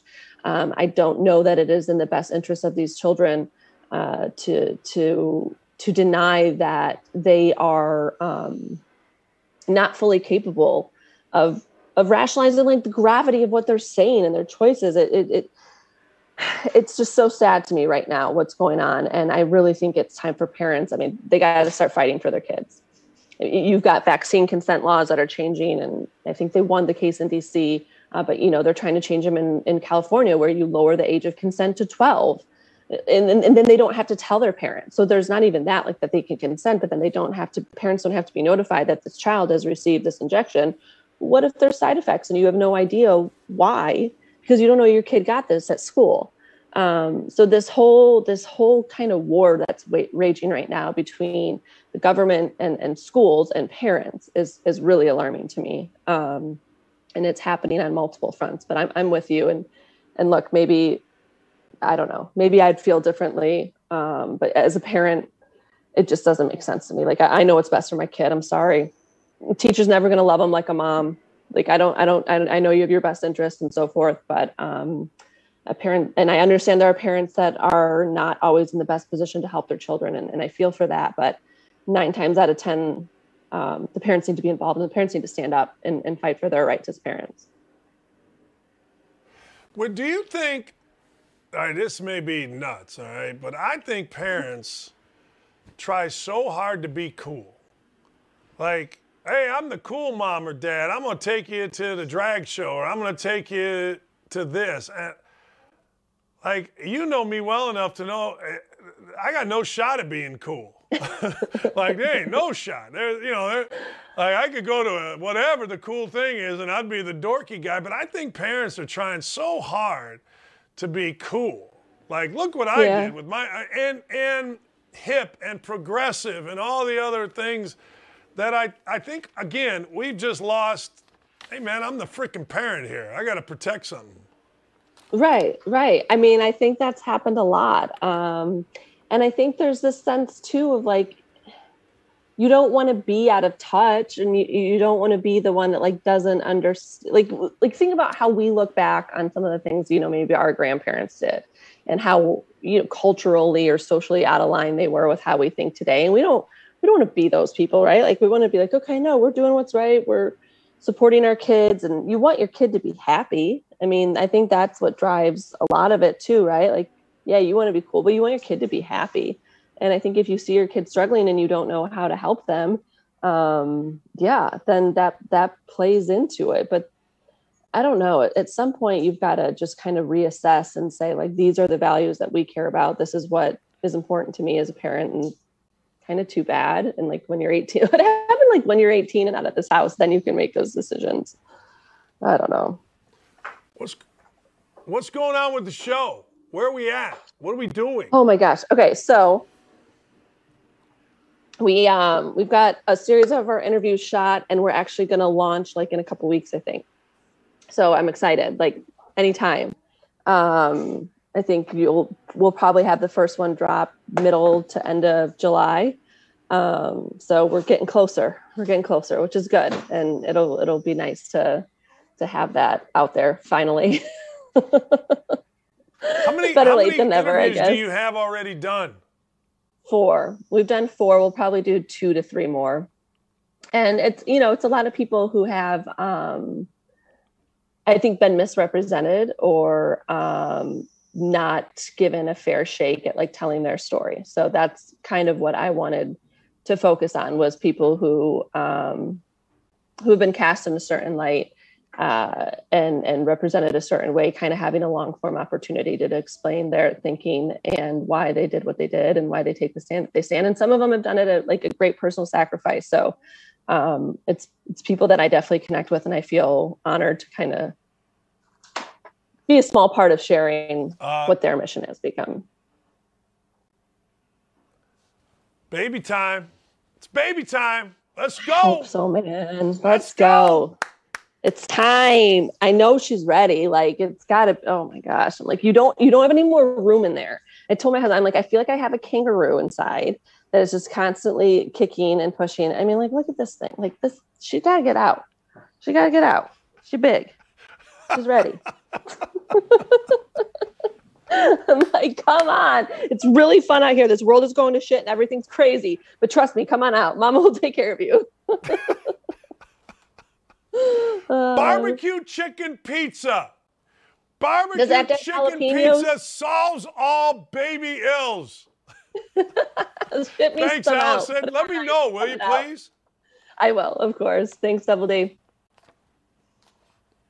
Love that woman. Love Allison Williams. Hey, on the Outkick, on our chat room, I'm scared. Allison and I are scared. Hey, look, I will be scared. You call me whatever you want, baby. You call me anything. Let's go to the Outkick chat and look at these guys. You frame the conversation. Let's see. Ryan says, you're framing the whole argument off some random parents who you say took their kids to a drag show and somehow that impacts your parenting. Yeah, I don't know what you're talking about. I just think if you take your kid to a drag show, you're an idiot. So, Ryan, you do whatever you want. You couch it however you want. You also said drag queens are in school when Fox News wrote the article saying the politician who mentioned that as a joke made a joke. No, all you got to do is pay attention, man. Ryan, I'm sorry, man, but if you are into 5, 7, 9-year-olds being abused, Ryan, God bless you, buddy. You do you, baby. You do you. That's right. Look at Ryan. That only happens, Ryan, when you only read the headline. It is amazing here, the level of stupid. Who else is stupid here? Let's see. Oh, ex-Indy cop. They can't say when this is happening, but they can tell you it's happening. Dude, pay attention. Don't you read? Don't go to Libs of TikTok. Look at go to Jasper, Indiana, where they were going to have a drag show, and they said, yeah, no. People said, no, we ain't doing it. I love it. Yeah, 2 parents took their kid. The level of stupid on here is beautiful. Absolutely beautiful. DD is fear-mongering again. No, I'll tell you what I'm doing. I'm going to be a guy that sticks up for kids. For 25 years, 24 years, I ran a basketball camp for kids. Anybody that knows me knows that I'm one of the all-time best with kids. You all, Morgan, and the rest of you, you want to abuse children, you want to harm children, you go ahead and harm children. Me, Dockets, I ain't doing it, baby. I ain't doing it. Ex-Indy cop. Dan and Allison go to bed scared every night. I ain't scared of nothing, ex-Indy cop, and I'm glad you're an ex-Indy cop, because if you're not smart enough to protect children, if you're not tough enough to protect children, if you don't have the balls to protect children, I got nothing for you. So I'm glad, ex-Indy cop, that you're an ex-Indy cop. Ellen Cashman, I don't want these freaks teaching my kids. That's exactly right. That's exactly right. Ex-Indy cop, my neighbor got an abortion because of a health risk to her. Glad she was still able to have it. That's 4% of abortions. Good for you. Good for you. I mean, the level of stupid. I can't believe two things have absolutely shocked me. The level of people that want to injure kids is amazing to me, like ex-Indy cop. Ryan, you're allowed to be anti-abortion for yourself and your own body. No, you have no idea my background relative to abortion or anything else. I ain't anti-nothing. I'm for saying, hey, look, you want to give it to the states? Good. Dan, he still can't tell me where drag queens in the schools is happening. Go to Libs of TikTok on Twitter. They call out the school district, Nathan. If you're not smart enough to do that, then fine. But if you're too dumb, don't put your stupidity on me. Like, I'll read your guys' stupid stuff because it is absolutely idiotic and uninformed. This is my job. It's always been my job. I read everything. The libs of TikTok are putting this out there. They're calling out the school districts. In many cases, school districts have had to back up and say, wait a second, this was not sanctioned by the school. So I don't care. I don't want to have these crazy folks teaching my kids, same as I don't want DD teaching my kid. Well, Tanner, I got to tell you, I taught 2 classes at Indiana, got the highest marks in the entire hyper. You're an idiot if you don't want that. Dude is real mad, man, now. Yeah, no, I'm not mad. I'm just talking.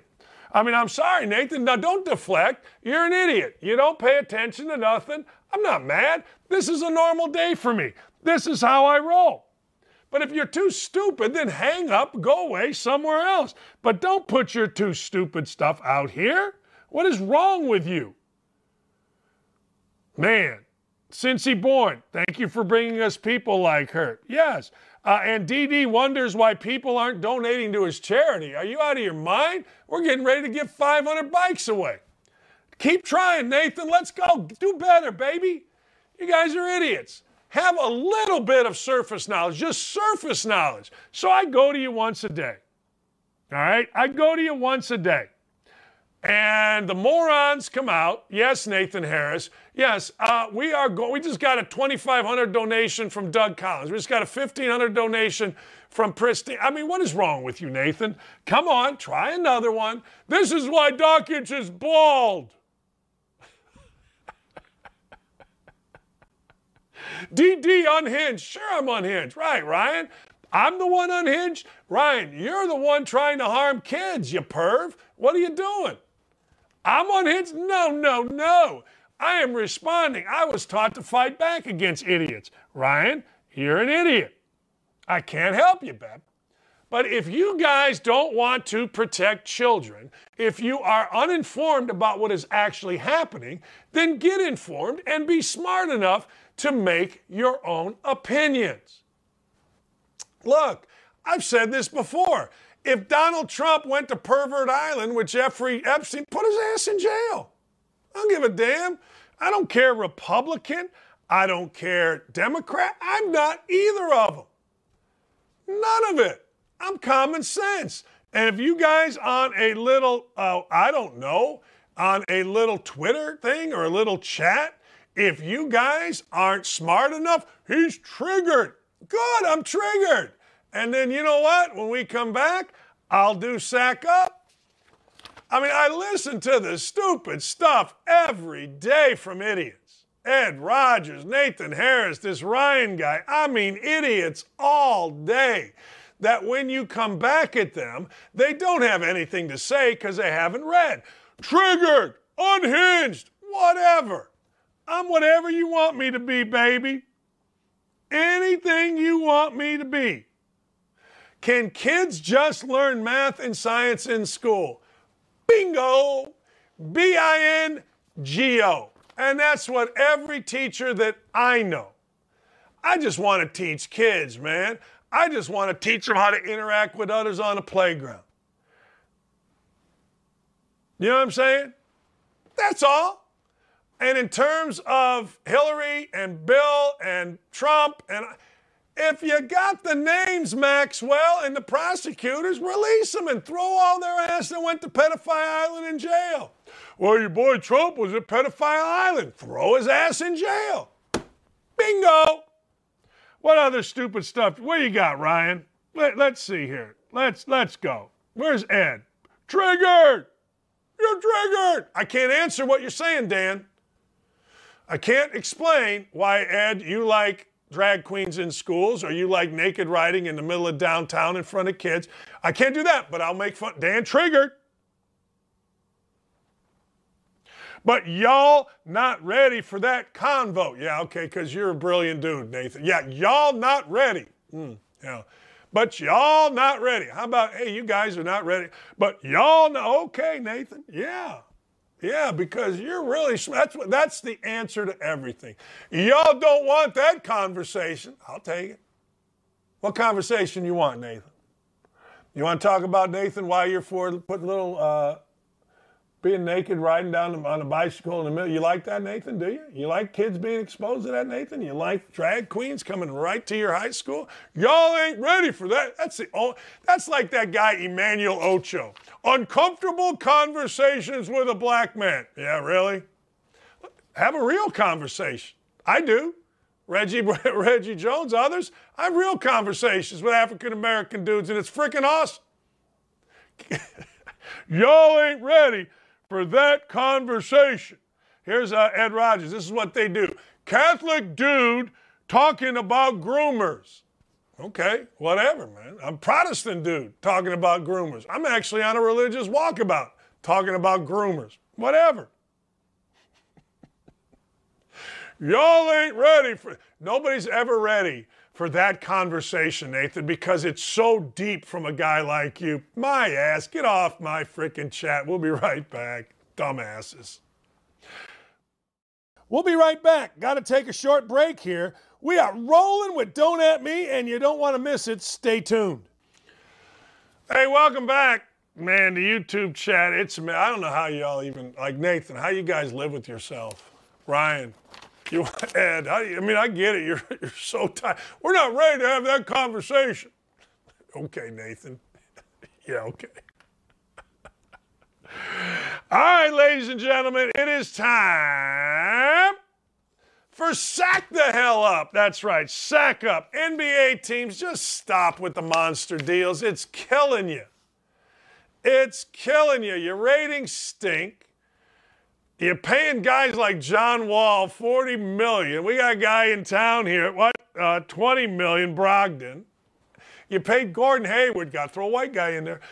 We paid Gordon Hayward like $50 million or whatever it is to do nothing. I mean, what are we doing? What are we doing? Like, are we going to continue? I'm all for players making theirs. I don't care about that. Hey, you want to pay John Wall $50 million? Pay him. You want to pay $47 million? To Russell Westbrook, pay him. I'm good with that. Are you crazy? I'm great with it. But it's going to kill your league. You better sack up at some point. And the NFL better too, and Major League Baseball, NHL, and colleges. At some point, you're going to lose all of us. At some point, you're going to have to take your teams back, put some discipline in it, have people be like normal people. Like when you get too far out here, we like that to a degree, but we can't relate to it in this economy. Be very careful. Be very, very, very, very, very, very, very careful, ladies and gentlemen, because I'm telling you, people that are your advertisers, people are going to be, wait a second here, man, you're paying what now? Think about $47 million. I've said this before, and I could be wrong now. I haven't looked it up in a while. But last time I looked up, the CEO of Lilly, he was making 12. So this guy, Russell Westbrook, isn't that what he called? He is going to make 4 times the CEO of a major drug manufacturer that employs thousands of people. So this guy is going to make $37 million, hasn't played in 2 years. In fact, I don't even think his team wanted him to play. I think his team said, hey, we don't even need you. And he didn't want to play. That's the beauty of the NBA. In Indianapolis a few years ago, Jamal Tinsley shot up downtown, got in a gunfight, if you can believe this. The Pacers guy, I think he was an assistant equipment manager, who was paid to basically keep this clown Jamal Tinsley out of trouble. He legitimately said he got shot. He got shot. That's right. Because this idiot Jamal Tinsley. So what happened with this idiot Jamal Tinsley? Pacers had to pay him. Paid him $14 million to sit. Awesome. Dan is the one emotional. Okay, I don't know. I'm just telling you, bro. I'm not ready for that conversation. Nobody's ready with you geniuses.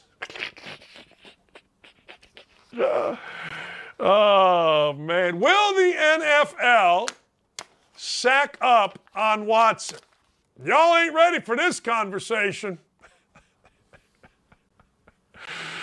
Oh, man. There's nothing funnier than those things when guys say that. And as soon as you start a conversation, you're racist. Okay. I don't know.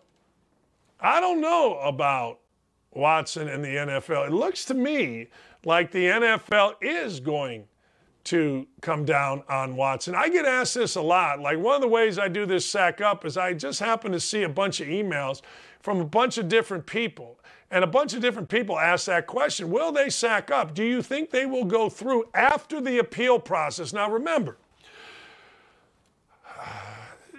the decision by Ms. Robinson is ongoing right now. There is another today. There's another hearing, and it probably will go through tomorrow, at least what Ian Rappaport said. And then it's about a couple weeks before we'll learn. Now, my guess is whatever the decision is going to be appealed. The only way it wouldn't be appealed is if there is such an agreement between the NFLPA, the NFL, which there is, to have an independent arbitrator, Ms. Robinson, arbitrate the case. Is there a no appeal rule? Meaning, if you're the NFL, you've got to accept what this woman says, and if you're Watson, you've got to accept what this woman says. So I don't know the answer to that, but I would assume if there's not, there will be an appeal. So we're not going to know really the outcome of this, I don't think, for a minimum 2 weeks, maybe right before training camp, if the appeal process goes that long.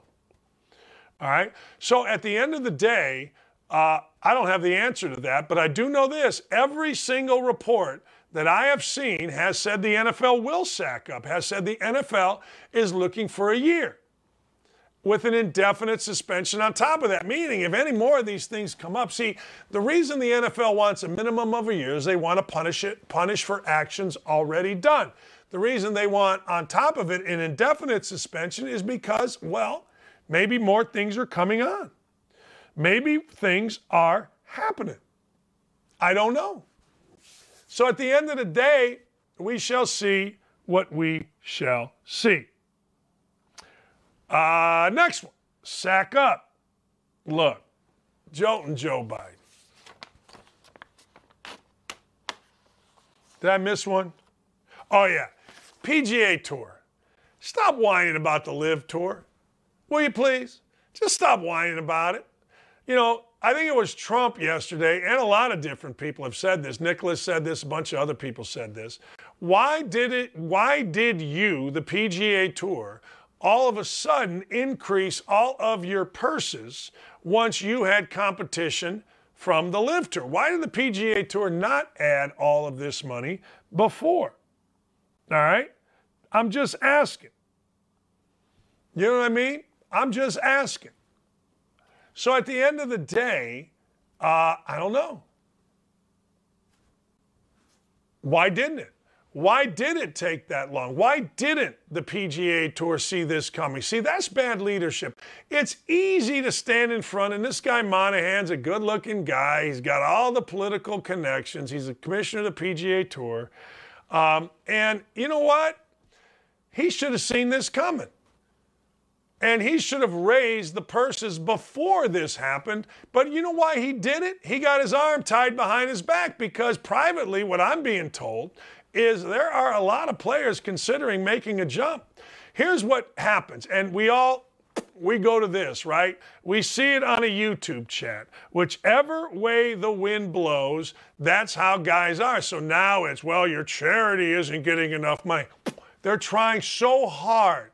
People that are haters, people that don't do stuff, they try so hard to see which way the wind blows to insult newspapers. They now see, they don't report the news. TV, they don't report the news. They see which way the wind blows. Corporations, they see which way the wind blows. You think Disney really wants to go pay for out of state? You really think Disney wants to do that? You think that the heads of Disney really want to do that?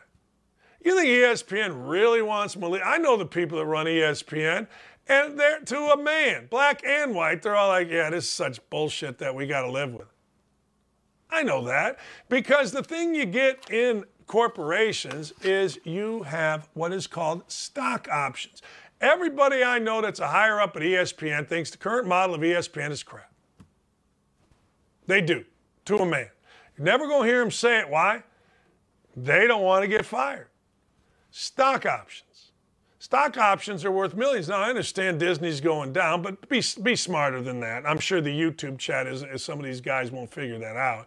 But you don't sell. It'll go back up. Stock market always corrects itself up or down. All right.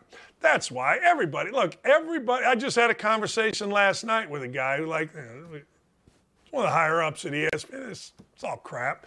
Malik Andrews cutting in, back, I don't know, the don't say gay. They're okay, everybody gets it. So now, fine, you're caught. Well, Jay Monahan, the guy who is running Monaghan, whatever the hell his name is, he went like this. Man, Phil Mickelson got crushed. This LIV Tour ain't going to make it. This LIV Tour is going against what everybody in the media and the cancel culture, well, the cancel culture is strong, and everybody in the media is strong against Mickelson and against guys going against Greg Norman.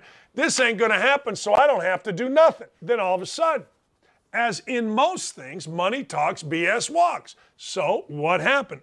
Oh, I don't know. Players said, wait a second. They did this too. They saw which way the wind's blowing. It wasn't that bad for Mickelson. Yeah, he had to take some crap, but he still got $200 million. Wait a second. Sergio's going? And you can think these are old guys. That's what people say. Yeah, they're old guys, retirement tour. But really, when Sergio left and Mickelson left and Kevin Na left, that's three pretty big influencers on the PGA Tour. A tour that pays you more if you are a bigger influencer. Now all of a sudden, whoa, wait a second here. Brooks Koepka gone? Oosthuizen gone? Now, players have seen it's okay. Matt Wolff is the latest. Matt Wolff was an up-and-coming star. So what happens? This guy Monaghan, it is very difficult. It is very easy to lead when things are going well. It's very difficult to lead when things aren't. So this guy decides, hey, wait a second, I'm going to put more money into it. Well, you know what happened then? Players are doing what I'm doing. Why didn't you do it before? If you were a true leader, you had foresight, you see this coming, and guess what? You do it before. You don't rely on Mickelson's bad PR. You don't rely on the media. You don't rely on cancel culture. No, you get proactive. This guy did not get proactive, and he's got a real problem right now because I don't think you're going to see this stop. I don't think so. I think you're going to see players go, well, wait a second here. You put more money into it only when one arm was tied behind the back. You're not really for us, and they wouldn't be wrong. I don't know what's going to happen, but they need to stop whining about it. All right, look, Joe Biden, we heard the voicemail, right? You lied to us. Just, hey, look, I made a ton of money from China. Now, you can't do that because I'm sure it was illegal. I'm sure he used his position and his idiotic, drug-addled son to make the money. But the idea that Joe Biden never had a conversation with Hunter Biden, as Joe Biden said, is obviously ludicrous. If you are a free-thinking person and you have the ability, if you have an ability, all right, if you have the ability to understand anything, you know that Joe Biden did that. He did not never discuss with his son ever what happened in China. Of course he didn't. Look, common sense says you didn't. You're on a plane, you're going to China. He's doing this, you're doing that. You're telling me you get back on the plane, you didn't talk to your son? Common sense dictates that. Now there's a voicemail out that really is remarkable in how it's not being covered. I say remarkable, not surprising, but remarkable because it's remarkable the world that we're living in, where the biggest story that there is doesn't even get covered. Not even a little bit, because the media, the left-leaning media, is so in pocket. It truly is amazing. It's one of the most amazing things that I have seen in my lifetime, how our media has been exposed as being so fraudulent and one-sided and biased, and they double down on it every day. It's amazing. It's fascinating. There is no way anybody is going to that's my age or around my age that could wake up and say, no, you know what? We knew this kind of thing was coming. There's no way. No way. President's media not covering events like this. All I remember 5 years ago, 6 years, whatever it is, pre-Trump, man, they covered everything. Then in Trump, they covered every little thing. And now they don't cover nothing. That's why thank God for shows like mine, where we cover everything. You know what I mean? Yeah. But just admit, look, man, I took some money. Look, we all know being a president gets you billions of dollars. Billions. I mean, look at the house Obama's living in. Yeah, he's just a kid from the South Side. Pull this, it plays Jingle Bells.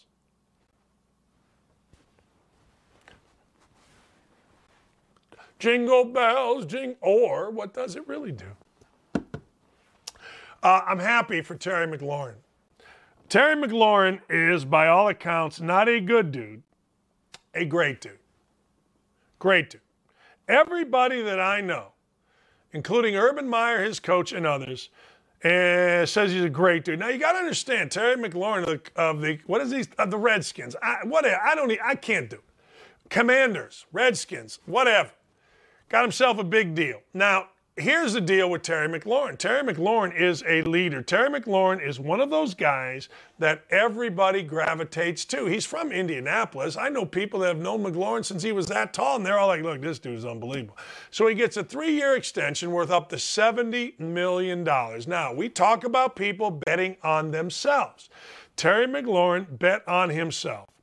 Here are some numbers. Warren Sharp is a great follow. I'm going to try to get him on. Let's try to get Warren Sharp on, at Sharp Football. He ran 1,629 routes, was targeted only 357 times, and only 62 of them were catchable. That takes a certain kind of patience. And, ladies and gentlemen, you know who his quarterback is? That's right. Carson Wentz ranked dead last in accuracy over the last 2 years combined, minimum 60 attempts, 600 attempts. So there you go. But we'll see. I don't know. But I do know this. Terry McLaurin is not a good dude.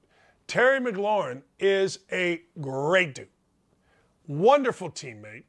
Awesome in the city. Awesome in this city, awesome in D.C., I'm sure. One of the guys that, like, if he came back to Indy and ran for president or mayor, he'd be pretty good. He would be like, yeah,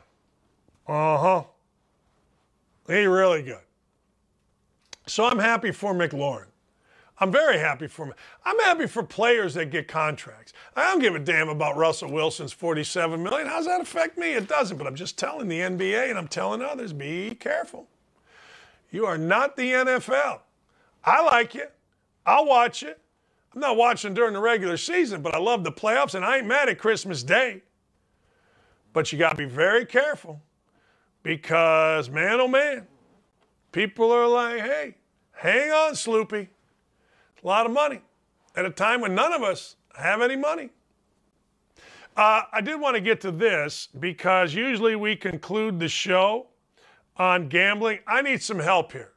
It's driving me crazy.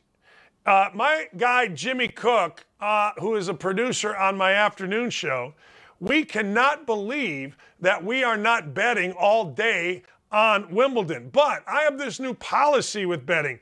I don't want to throw money away. Forever, I've just thrown money away. I don't want to do it anymore. So I want to invest, not bet. And my West Coast guys have gone silent. My nephew Pete knows all about tennis. He played up to the level of being a pro against a lot of these guys. He knows who'll choke. He knows who won't choke. But I haven't heard from Pete. What's a boy to do? PDD has gone radio silent. And I don't know what to do because, see, the best bets are sometimes ones you don't make. I'm watching Serena Williams. She's down a set. I thought to myself, now's the time to bet Serena Williams. I didn't do it. She ended up losing. I was not very happy about it. But sometimes the bet that you don't make win you money. I have right now, because I took out some $168 in my betting account. I would have bet 100 on it. Probably 110 to 1. I don't even know what her odds were down a set. I probably could have got, plus money on it for the first time ever. I would have lost. And I didn't have enough information. Usually when I watch, so I'm trying, ladies and gentlemen, I am trying like a crazy person not to just throw money away, but I feel as if with a 12-10 start today, the Tampa Bay Rays against the Milwaukee Brewers, I feel as if I have to bet on the Tampa Bay Rays. Having said that, though, I've looked up nothing today for this. It's a cautionary tale, and I'm winning you money if you're listening to me right now. Do some research. Don't take a bet by me or anybody else where there's no research. I'm up about $4,000 since the NCAA tournament. I won 4,100. I lost a little bit on baseball. I won more. I'm up about $4,000, maybe 5, because I changed my ways. $100, you lose enough $100 bets, guess what? You lose a lot of money. You lose a lot of $20 bets. You lose a lot of money. I mean, not if you're Bill Gates, but we ain't Bill Gates. But having said all that, I can't resist. I got to put, what is it, minus 130. So I got to put $65 down to win 50 on Tampa Bay. I don't know these pitchers. I couldn't pick either of these pitchers' names out if you said to me, who's the accountant, who's the pitcher? I wouldn't know. Who's the radio host, who's the pitcher? I wouldn't know. But it's on at 12:10, which means it's going to be getting over around 3 o'clock when my show is over. I got a half-hour drive home. I can listen. By the time I get home, that bad boy is going to be damn near close, so I got to do it. Don't be Dan. Great show today. Thanks, everybody, for listening. YouTube chat, I don't know what to tell you, bro. Love you, but we ain't ready for these conversations. Oh, really? Oh, okay. 60 years old, growing up how I did, I'm ready for any of you little guys' conversations. I don't care who the hell you are. Sometimes when I talk out of my mouth, that's when I make the best sense. But anyway, I'll be on from 12 to 3. I will be on from 12 to 3, and I will tell you this. It'll be raucous. I'm going to try to figure out why the Pacers aren't trying to trade somebody. They were horrible last year. Anyway, 12 to 3, I will be on. And then, ladies and gentlemen, tomorrow we'll be right back at it here. Wonderful day today. Thanks to Allison Williams. Thanks to Davey. Thanks to Dylan. Thanks to Ryan. Great job, particularly you, Ryan, you, Dylan. Fantastic. We'll be back at it tomorrow. Have a wonderful afternoon. Dockage, O-U-T-T.